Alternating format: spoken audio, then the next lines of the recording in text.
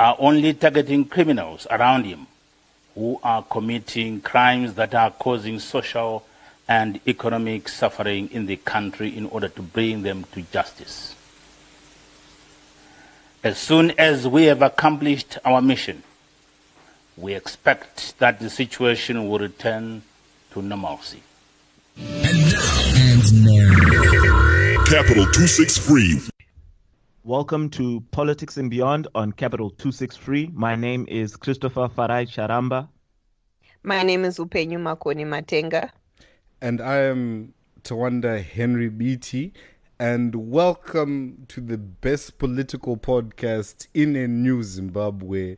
Is it a new Zimbabwe? Is it a new Zimbabwe?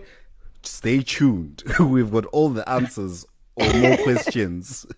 But yes, regardless, very exciting episode coming up. I suppose exciting times in the country, or interesting rather. What do we have for the listeners today, guys?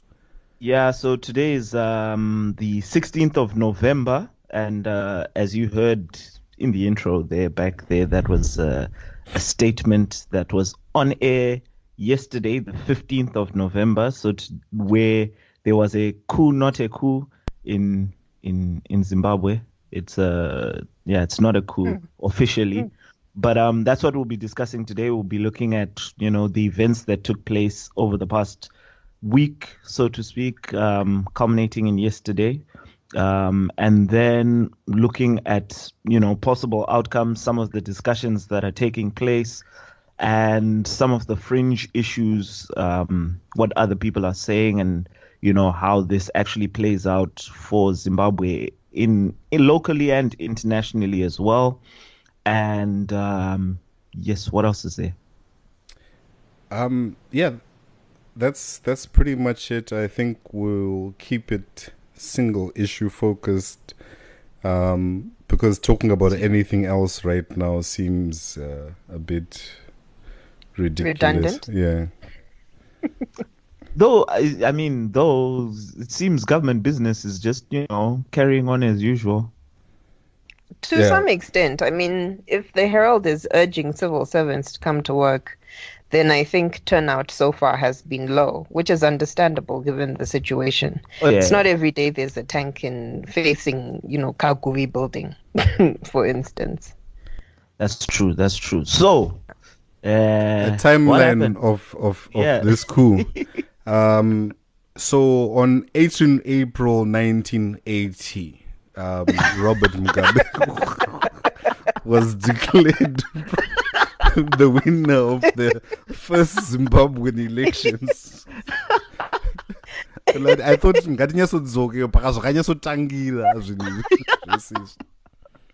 and that day will forever be called Independence Day.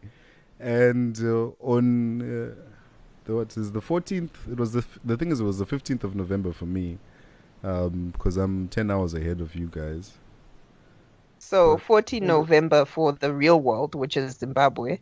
No, yes. What happened? What are you talking about? For Freedom Day. Oh no! It's the 15th, because the statement was made at like 4:00 in the morning. Oh yeah, so it's the 15th. So, yeah, but actually to go into our so timeline, in between those two dates, a lot happened.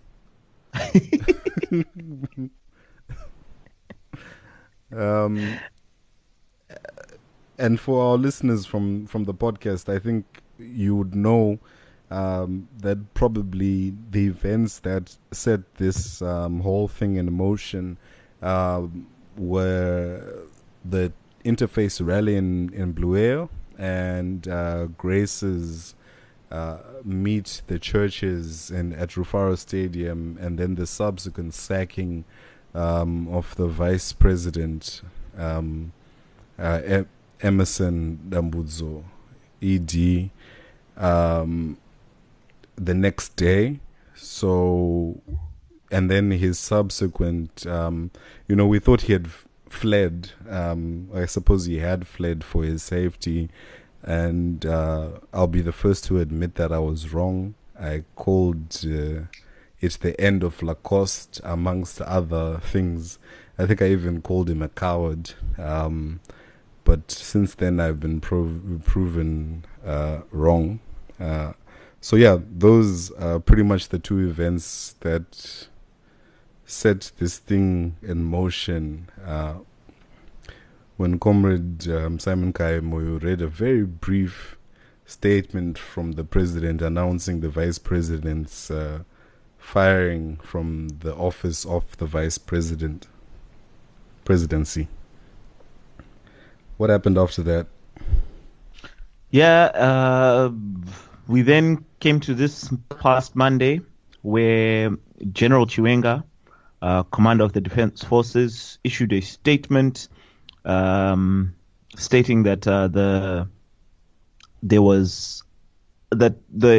situation within ZANU-PF was causing anxiety in the public. It was affecting the economy, and that ZANU-PF should stop, or people within ZANU-PF should stop the purges.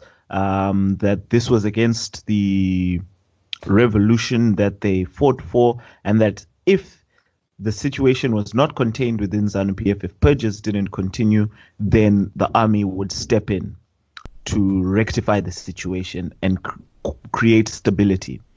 You then had on the Tuesday, the 14th, Comrade Chipanga of the ZANU-PF Youth League. No, he's now Mr. Chipanga. He no longer has the right to be called or answer to Comrade. It's part of the timeline, Ka. Oh, okay. At the time he was Comrade Chipanga. It's part of the timeline. We haven't gotten to the events yet. It's part of the timeline. Anyway, so Comrade Chipanga comes out and he basically says, well, no, this is undemocratic. General Chiwenga, this is treason. We won't stand for it. We are the Youth League. We are the vanguard of the party. In fact, General Chiwenga, you and ex-VP Mnangagwa stole $15 billion diamond money. And this was their statement. Around 5 o'clock, we see a statement issued, though not read, coming from SK Moyo, stating again similar things, that this was tantamount to treason, the statement that General Chiwenga had issued the day before. And then rumors started circulating, not rumors, there were tanks, army tanks seen on certain roads, and then messages started circulating that the army had taken control of ZBC. This was around, 10 p.m. Zimbabwean time? Yeah, 10 p.m. 10, 11 p.m. 10, 11, 11 10 p.m. Zimbabwe. Because the message that went around was that there will be a press conference at 11 p.m. Yeah. And then, folks went to bed. Nothing happened. At 4 o'clock in the morning, Zimbabwean time, the national broadcasters, both ZBC and all the national radios, started broadcasting General Chiwenga's statement from Monday, and previously they hadn't done so. There was complete media blackout for General Chiwenga's Monday statement. Soon after that, there were two army officials on TV, Major General Sibusiso Moyo and Air Vice Marshal Jacob Mjede. And Major General Moyo read out a statement in which they made it clear that the military was coming in to pacify a degenerating political, social, and economic situation in the country. It is not a takeover of government. They said the president and his family was safe, that they were only targeting criminals who were around the president, who were committing crimes, causing this social and economic suffering, and that once they'd accomplished their mission, it will go back to normalcy. This is all in what you heard when we played at the beginning. And so Zimbabweans woke up to their country under military curatorship, though not a coup. That's a nice way of putting it, curatorship. I couldn't find It sounds like judicial management. court mandated. Judicial management. Yeah, but that's basically it. The events, I suppose. And Upenyu, where were you at 4 a.m. on the 15th, the morning of the 15th of November? I can tell you exactly where I was. I was drooling on my pillow, enjoying my sleeps, only to be... I actually woke up at 5:30, hey? And, to the news that there was a statement playing on ZBC. I think by then it had played over and over a couple of times by Major General Moyo, saying that the army it was not a coup. The military was just going to remove a few criminals surrounding the president. So, like any good citizen, I stayed myself at home because it's safer there. You don't know what's going to happen in a military not a coup. Yeah. Yeah. The not a coup joke is something we probably should address from the outright. I'm quite confident in calling it a coup. I think when power is seized de facto in this scenario, in fact, there's actually an academia term for it. This is a guardian coup.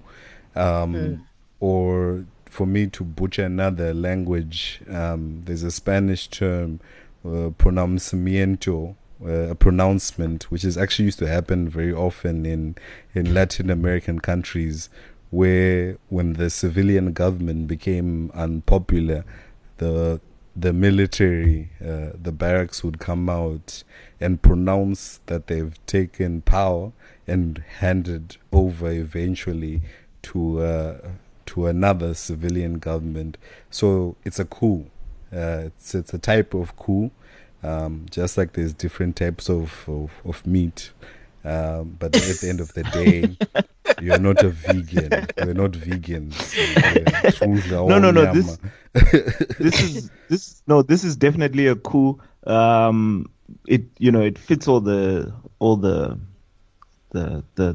things that you need for it to be a coup. You had the military man on TV. You had the message playing over and over again for about 5 or 6 hours so that everyone gets to hear it. You have military at the airport, so they're clearly manning the situation there. The airports are operating, but they certainly have control and determine to some degree who gets in and who gets out. Maybe not directly, but certainly indirectly.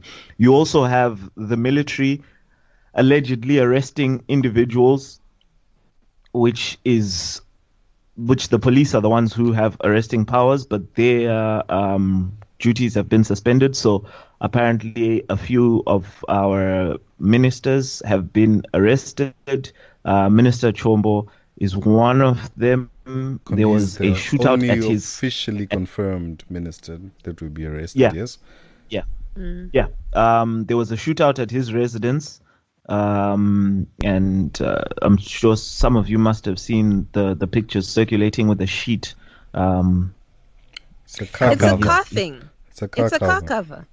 Oh, yeah. Because Minister, I don't know about you guys. I've never had a car that needed to be covered under a sheet. But Cisco Chombo had such a nice vehicle at his house that they had to cover it under jira, Egyptian cotton sew. But under a sheet, guys. So can we talk about the logic, though, of the military saying that it's not a coup? Because I think that's equally as important as it being a coup, which is that President Mugabe is still, in effect, the president, although he has not had the ability to freely leave his house or the ability to make decisions that are, pertaining to executive decisions in the country. And in large part, the reason why we're at what appears to be an impasse right now is because they require President Mugabe's I don't know, cooperation, I suppose, to be able to effect whatever it is the rest of the plan was when they just, deployed soldiers all over. It's actually all over the country, not just Harare. So there is some logic to not calling it a coup right now and only limiting it to being an military intervention. Yeah, I mean, that's the way I see it, is that they've made it clear, and General Chiwenga made it clear in his statement, that this is not specifically about President Mugabe, but about a succession issue, and where the power was tilting towards. It was tilting towards Grace Mugabe and the rest of G40, and their side, the Lacoste side, was on the out. There are rumors that General Chiwenga himself had been fired on his return from China, and he basically said no. But this is a power struggle amongst elites, which makes it, as you said, a guardian coup, because it's not a military taking over in order for them to govern. I don't think they're interested in the business of governing the state.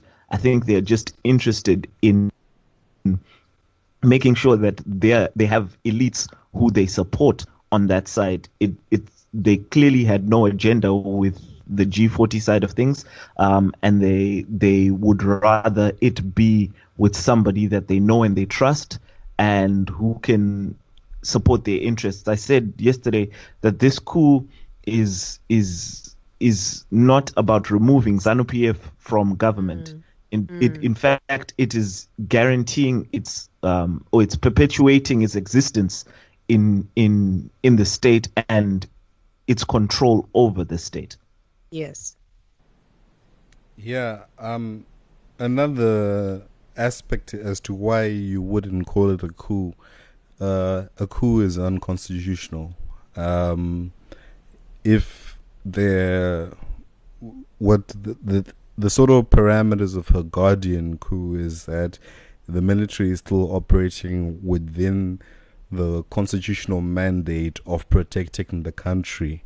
A broad interpretation given, but at the end of the day, it doesn't destroy the country's constitution. It doesn't set a precedent for unconstitutional rule. And what it then allows is whoever the next government to take over has legitimacy, not only in the eyes of Zimbabweans, but importantly in the eyes of the world. And what both ED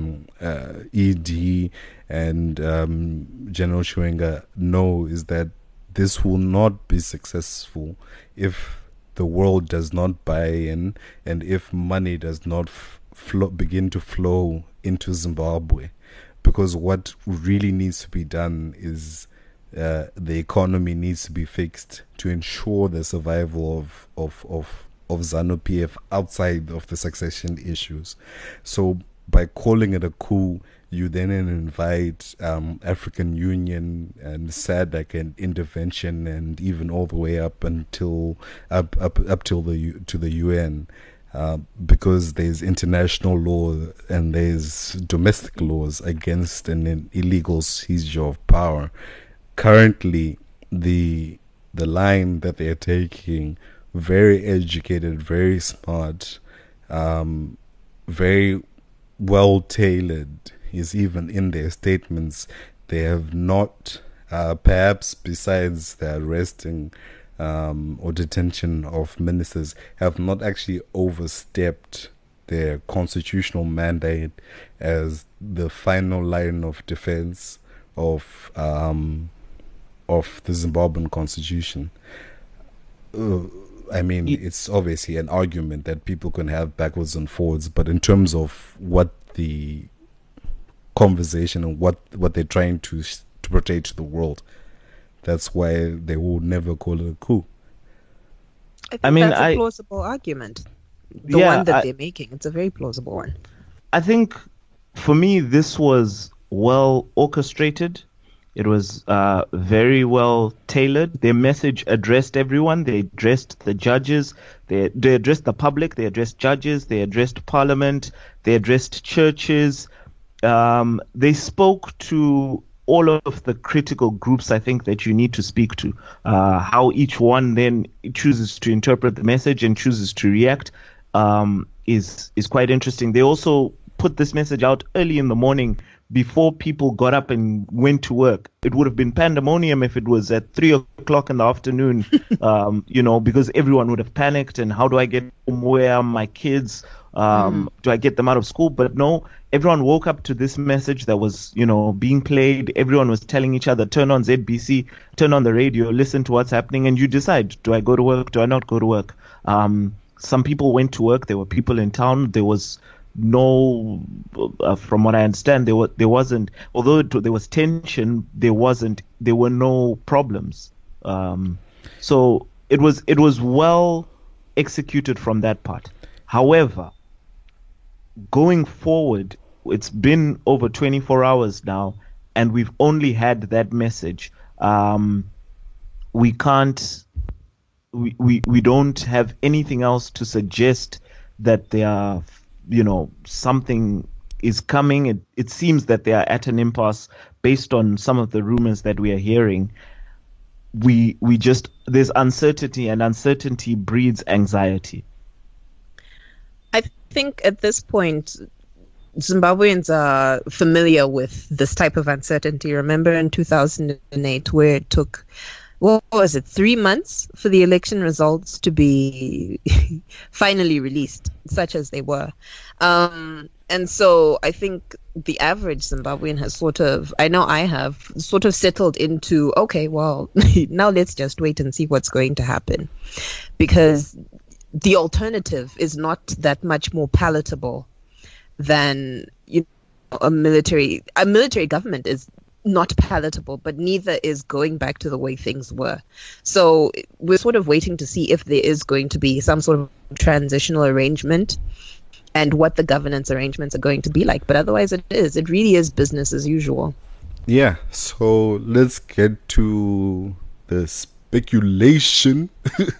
I think you mentioning 2008 sort of is very good because in 2008 the military stepped in a large way, much more behind closed doors, and guaranteed the rule of the continued rule of Mugabe.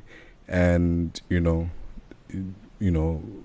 years or however long later, it seems the same people are stepping in to effectively end his rule. So there's a poetic symmetry to that.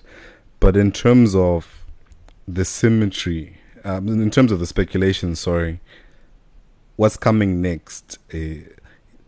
Are we going to have a military government where, General Chiwenga decides Sibanda, Air Marshal Firi are now in charge, and they will run the country with a committee of sorts? Will former Vice President Emerson come form a government and run the country until 2018, where we shall have elections? Will we have a broader transitional authority which will have people from all walks of life, my church, the army, opposition, and it'll have a longer mandate, maybe 5-10 years, while they stabilize the economy? And then once they say they've stabilized the economy, then they'll say, oh, now we have to create a fair playing field for elections. I don't know. What do you guys think is going to happen? Chris, or you want to go first? What are people saying as well? I can go first. I think that we're going to see a situation where Emerson Mnangagwa. Wow, okay, I don't know what's happening there. But where no, it wasn't the name. There's delay in the headphones. Anyway, where Emerson Mnangagwa comes out as the leader. Ultimately, I think that's what's going to happen. Whether or not we're going to have a coalition of sorts or a transition group with opposition members, I'm not too certain about.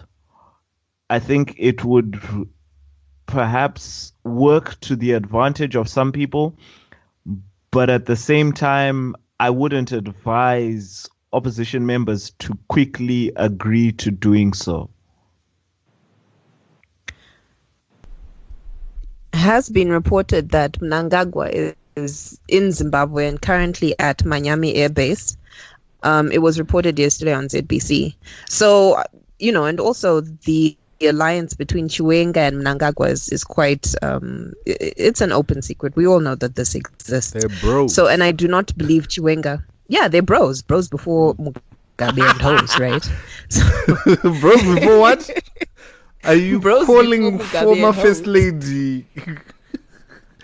First of all, she's not former anything. Mugabe is still the president of our republic until such time as he himself but surely, do you think their marriage would have survived this? Grace Mdara.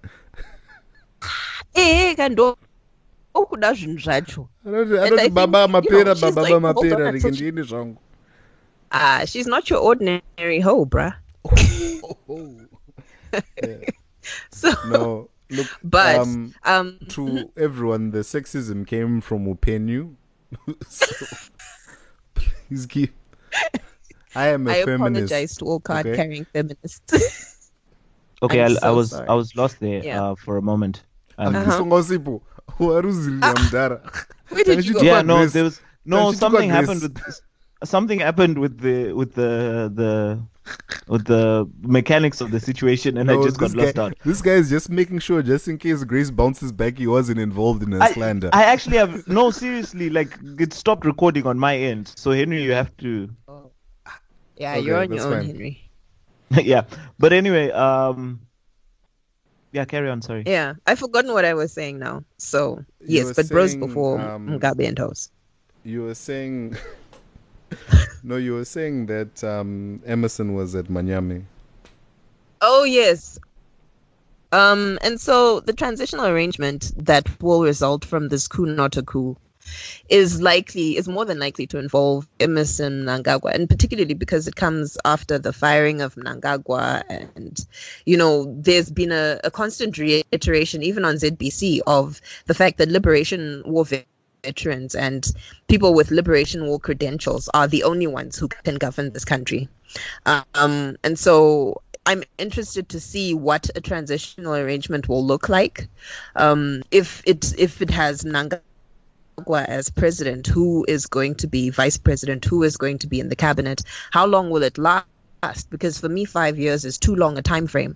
The GNU itself was too long a time frame, and we, the Zimbabwean people, didn't get anything from that was useful other than a brand new constitution, which again, the utility of which is debatable. So stabilize the economy. Yeah, some people argue that the GNU was actually, some people say that are quite upset at what's the guy's name? Jealousy Mawarire for going to the courts and ordering elections to take place. Some people wanted the GNU to continue long beyond, because also in retrospect, the last 5 years were worse than the 5 years of the GNU. Yes. But the problem with a GNU is that it's not a permanent arrangement. It is not intended to be a permanent arrangement. That's true. And if the economy can go from good to horrible in a matter of months, then how sustainable was the economic bounce back that we experienced? So, as a person, I want to see a government that is stable, because quite frankly, I don't care who's stealing money. I just don't want to feel that they're stealing money. Do you see what I'm saying there? And I don't care who's president. I just want to be able to do the things that I need to be able to do. So this is where I'm saying that it needs to be a sustainable. I do not want to be interested in who's up for succession. I want to be interested in going to work and doing my daily things. But the reason why we are so interested and so tuned into what is going on is because we are crippled to the point of having to ask, but who's in charge? And so that it does need to be changed. And if we are going to be going into a GNU or NTA, that arrangement needs to be long enough to fix things, but short enough for us to be able to get to the next election, if we are going to have elections, and have a permanent arrangement that works for the citizens, not just the ruling elite. So one of the things you mentioned there was the war veterans, and interestingly enough, obviously state media's narrative has changed, the editorial policy has changed, but guys like Mahia and Matemadanda, who are considered rebels and to have been expelled from ZANU-PF, yesterday Ruben Barwe was referring to them as the legitimate war veterans, and it's interesting to see, this immediate change of narrative. Obviously, the army or the military is in control of the media currently. You also had Chipanga, Mr. Chipanga now, though he's still comrade, he's still the leader of the youths. But he came out and he made a very public apology yesterday, saying that that his statements were wrong, that he just got a message from some guy, Anonzi Rodney Dangarembizi, who... That sounds like the most made up name. So this guy is actually, he says Ndakapiwa na Dangarembizi. He is a real guy. And interestingly about this Dangarembizi guy, so he's an alleged G40 member, but he's one of the guys who was in the organizing committee, the director of the organizing committee for Grace Mugabe's birthday parties, or, their fundraising events as well. So he organizes those things. And also, when ED allegedly gave that report, the counter report to the one Anna Prof Moyo gave in Politburo, one of the things he said was that Dangarembizi tried to recruit Major General Trust Mugova to G40. Major General Trust Mugova is the chief of staff for the Zimbabwe National Army. And apparently him and Dangarembizi are acquaintances or friends or something. And Dangarembizi tried to recruit this guy with promises of making him CDF. Obviously, this didn't work because subsequently we've seen that, G40 clearly had no military support, which to me makes no sense why they'd be doing all the things they were doing without any muscle, especially when the Youth League were crying kuti Tikwate, and then in 24 hours they're apologizing. So, but Chris, yeah. You answered your own question. G40 were doing all they were doing because they didn't have military support. They needed to take power quickly. Before anything like this happened, they needed to be in complete control so that no one could counter it. Do you understand? They needed to do it really quickly. No, but the thing is, right, yes, you need to be in control, but do you have control if you don't have the military? So they had political control, yes, of the cabinet and of Mugabe, but at the end of the day, they weren't sure whether that was enough. Yes, Mugabe is commander-in-chief, but there is the fact that, CDF himself can say, Aiwaka, as commander of the army, we have gone the wrong direction and last line of defense. So they didn't have that. So maybe they were banking on Mugabe's, quashing a military coup-not-a-coup. And maybe they were banking on, because in the statements released by Mnangagwa and even the one with Chiwenga, they keep reiterating Mugabe as the president, head of state, and commander-in-chief of the defense forces, the both of them.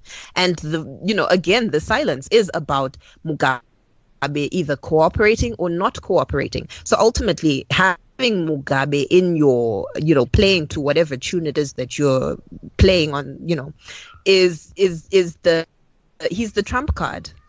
Guys, basically, is what I'm saying. This was a game of inches. It was literally a 24-hour thing. The mistake that they made was in allowing Emerson to be fired while Chiwenga was out of the country.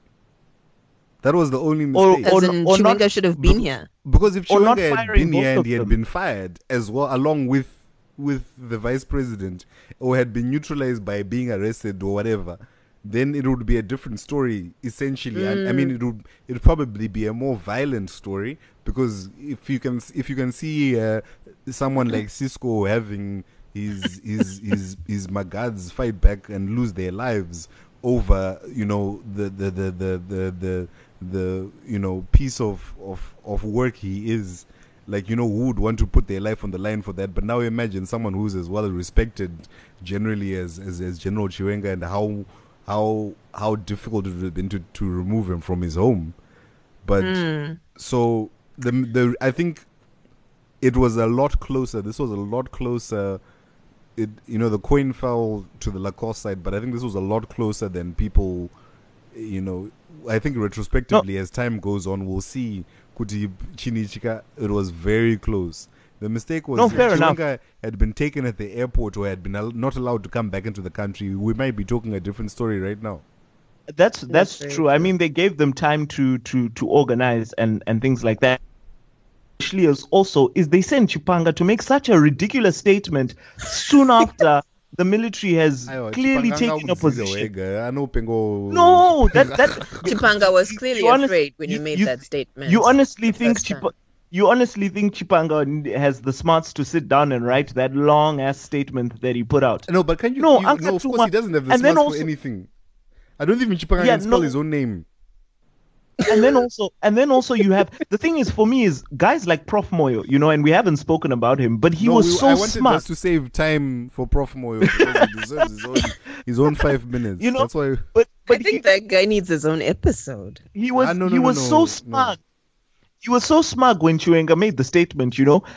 He posted a tweet at Kungo wukura istiri zete takavata. And now he's clearly, you know, while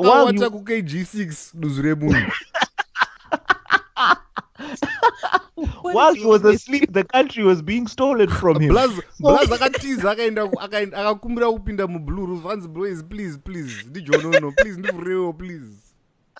But was this after he tried the U.S. Embassy? Because the Blue Roof is further from town.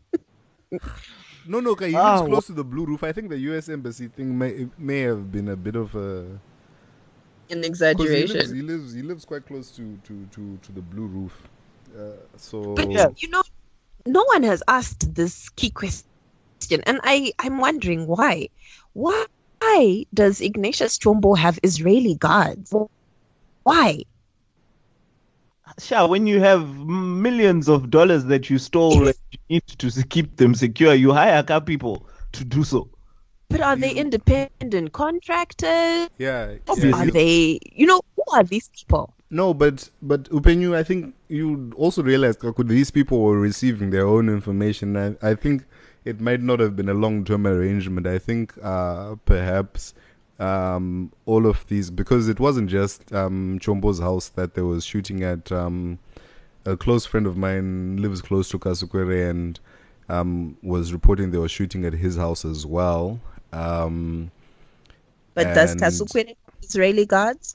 No. I don't know. I'm saying all we know about is Chombo, but I'm saying could these guys would not have known that something could happen, so they would also have been at a heightened sense of security, which is why it doesn't make sense that you send Chipanga or you tweet Kutisu Zete Takarara, because any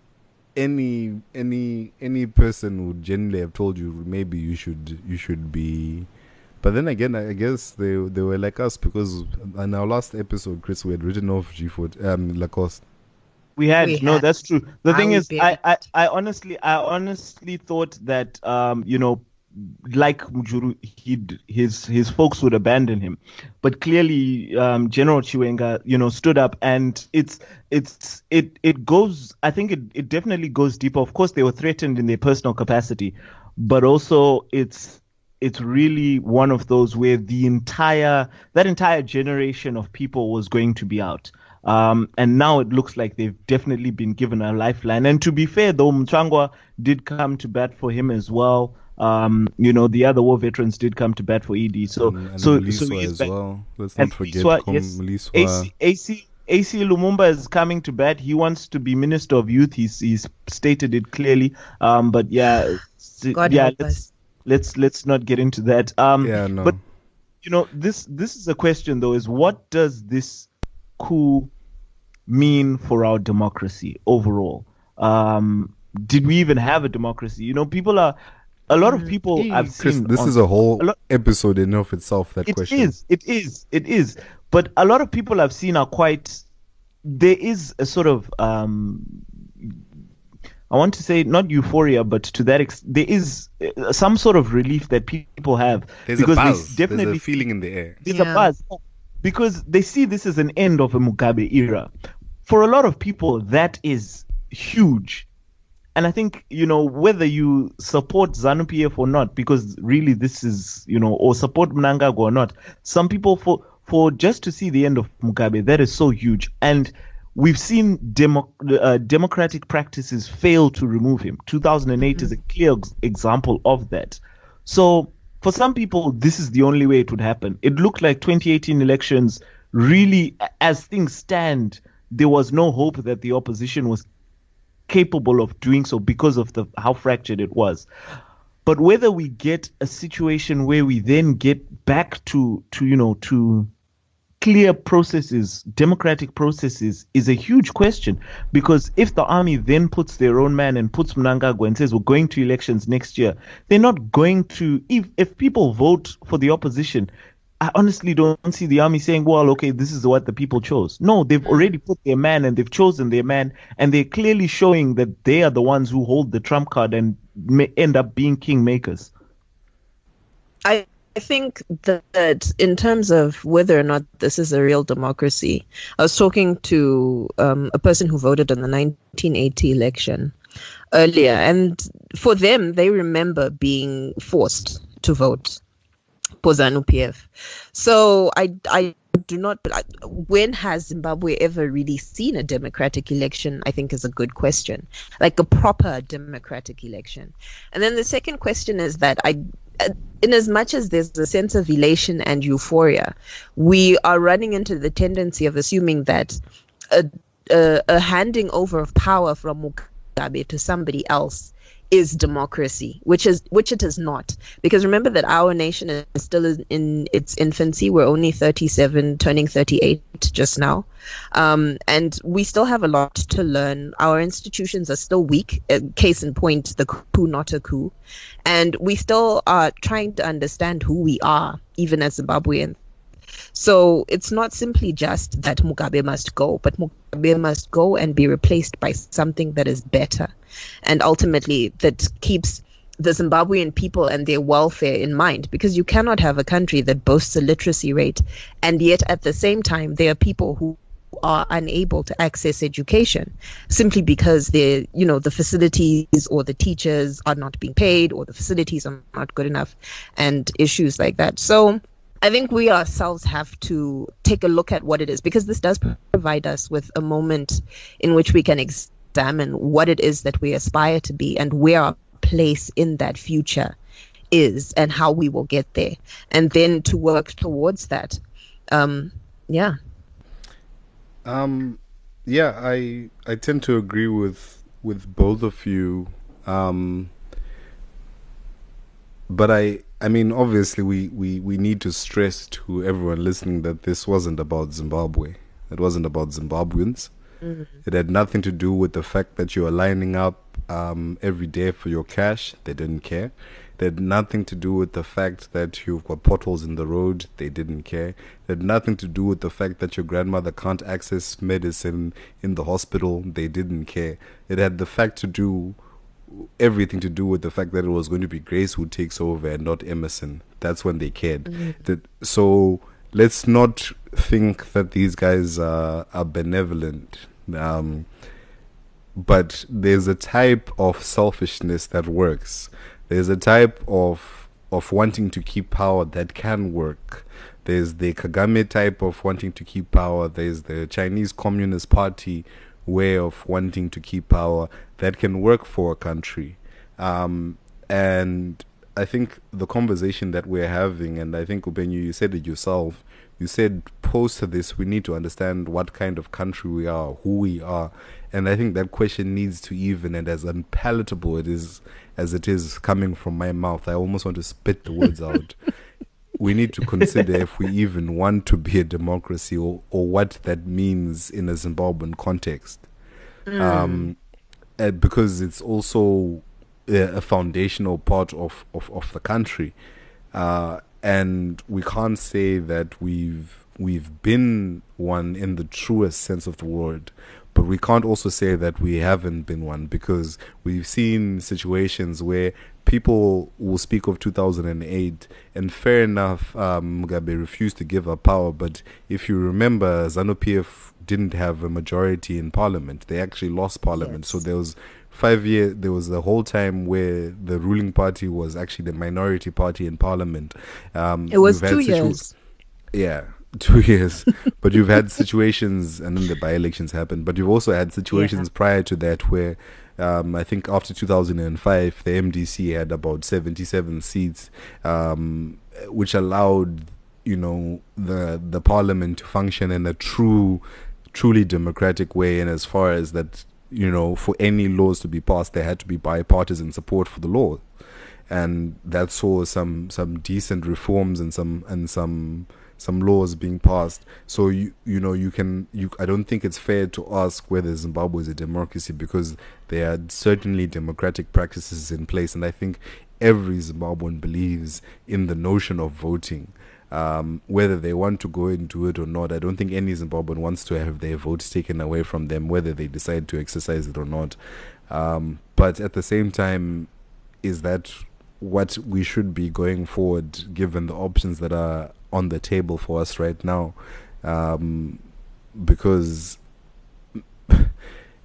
it's almost, I think it was Grace, Emerson or Tsvangirai, and one has to from my perspective, I obviously know who I would have voted for, but I know for a lot of people on the ground, it was a very tough choice to make, because a lot of people can be idiots, but it's okay. Wow.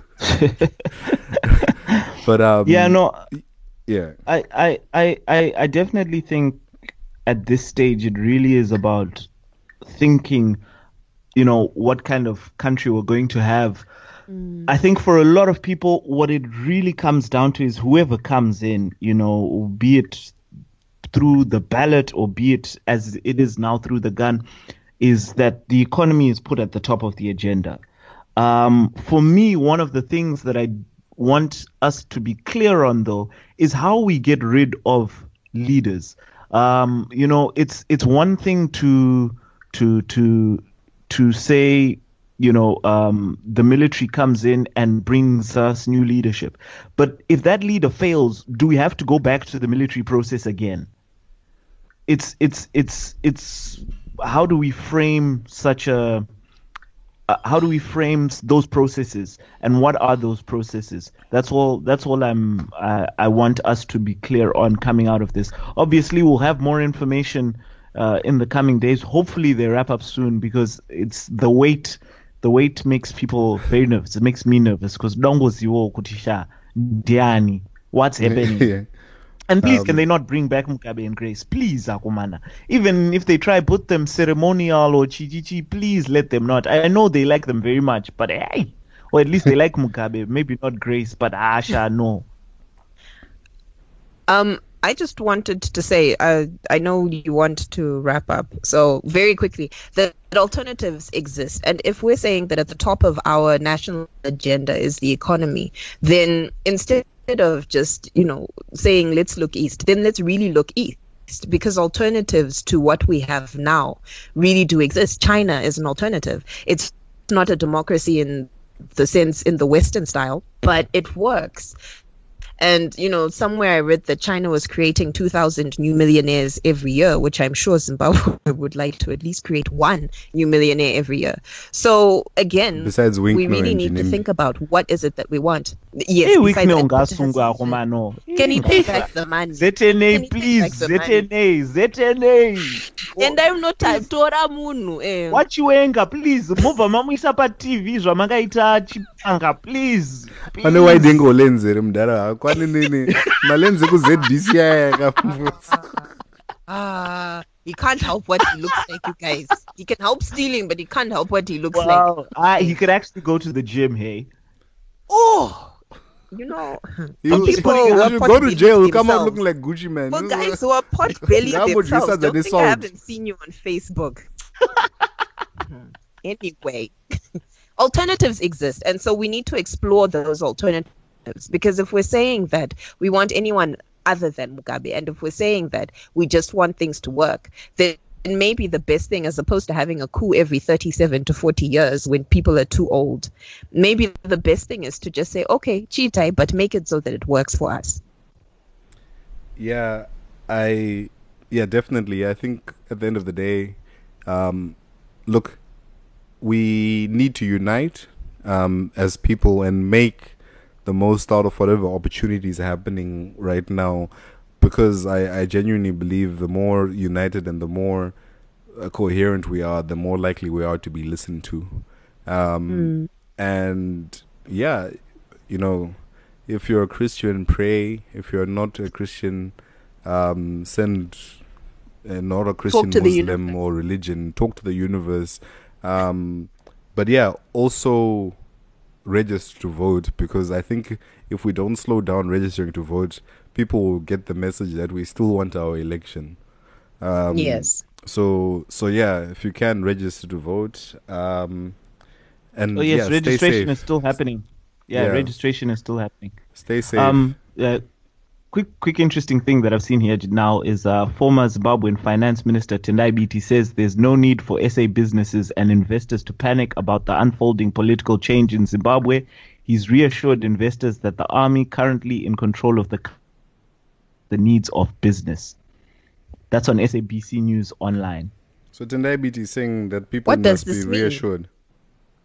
Yeah, I think he's just reassuring people, please don't take your money out the country. Yeah, no. I think that's a message we should all get behind. Is he working with the not-a-couists? Is this what it... No. I honestly... Me?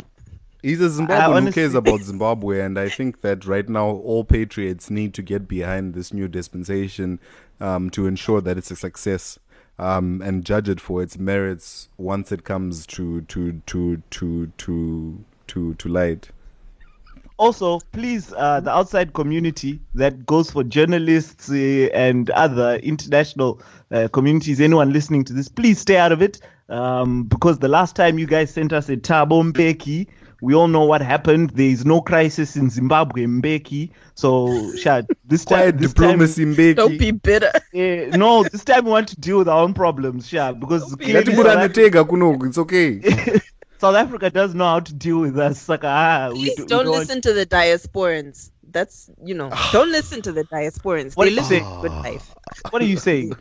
What I'm saying is that we need SADC and the AU to legitimize this process. No. I agree with... If it's not a process that will ultimately benefit the Zimbabwean people, then they have every right not to legitimize this process. No. Yes, I agree with you about Thabo Mbeki. That was a rubbish mediation. Upenyu, you literally changed my mind in a sentence, eh? No, I completely You actually agree changed with my mind in a sentence. You spoke so much sense there. Let me qualify. They need to legitimize, but they don't need to influence the process. Okay. It needs to be a process which the Zimbabwean people take charge of, at that level. Masters of Science political student of Chevening Scholarship. We've just agreed that the Zimbabwean people are not at the heart of this process. No one is thinking about us. Fair enough. And you think that SADC... You think that SADC is thinking about us, these same people who have gone time and time again to say that there are free and fair elections in Zimbabwe? Of course not. These guys, it's a boys' club that supports Mugabe. It's a boys' club that have come from Hondo together. These Absolutely. All of them for themselves. What I'm banking on is that the boys' club is tired of the Zimbabwean situation and they're tired of the Mugabe problem. And I'm banking on the boys' club saying to Mugabe, but they will never be tired, because if they allow this to happen in Zimbabwe, what's to stop Zuma being removed? Exactly, the same way? It'll happen in their own countries. They don't want it to happen like this. Exactly, they don't. They want a situation that guarantees that when they need when they need to call on Zimbabwe to support the things they're doing in their countries, Zimbabwe will do so. The only person who could actually say something of substance would be Ian Khama in Botswana, because he's always taken a position. But he's stepping down. Yeah, but he's the perfect person, because he's no longer a president. He can actually spend time mediating in Zimbabwe. When Mugabe won't open the door for Ian Khama. You see, so there's people of his sexual proclivity in his house all the time. He must just let it happen. And then SADC says on the outcomes whether it's a proper arrangement or not, and then we deal with it there. But I'm against no, that. If there's bloodshed, SADC should certainly intervene. If there's all right, so guys, where can people find you online? Musad Mabura panapa futi mauda uita coup panapa. But not uita coup nay. This is my kingdom. President Upenyu, I'm going to reshuffle the both of you. I'll be putting out a statement pretty soon. You'll see. Yes, and as your and I support you. Vice President Christo Mogu ejecta. Manje, I'll be calling in military reinforcements. Who inject you and bring in Mark here? Who inject you and bring in Mark Katsaura here? Oh wow, I would have loved. Anyway, you guys can find me online at Chris Charamba. Please follow the podcast on Politics and Beyond on Facebook, and Polly and Beyond ZW on Twitter. I remain your president, supreme leader, commander-in-chief, and first secretary, is it? Yes, first secretary of Politics and Beyond. No one will usurp my authority. Wow. I am Upenyu Makoni. Yes, Chris. I am Upenyu Makoni everywhere. I'm Henry BT. And remember, Kutonga Kwaro Gamba.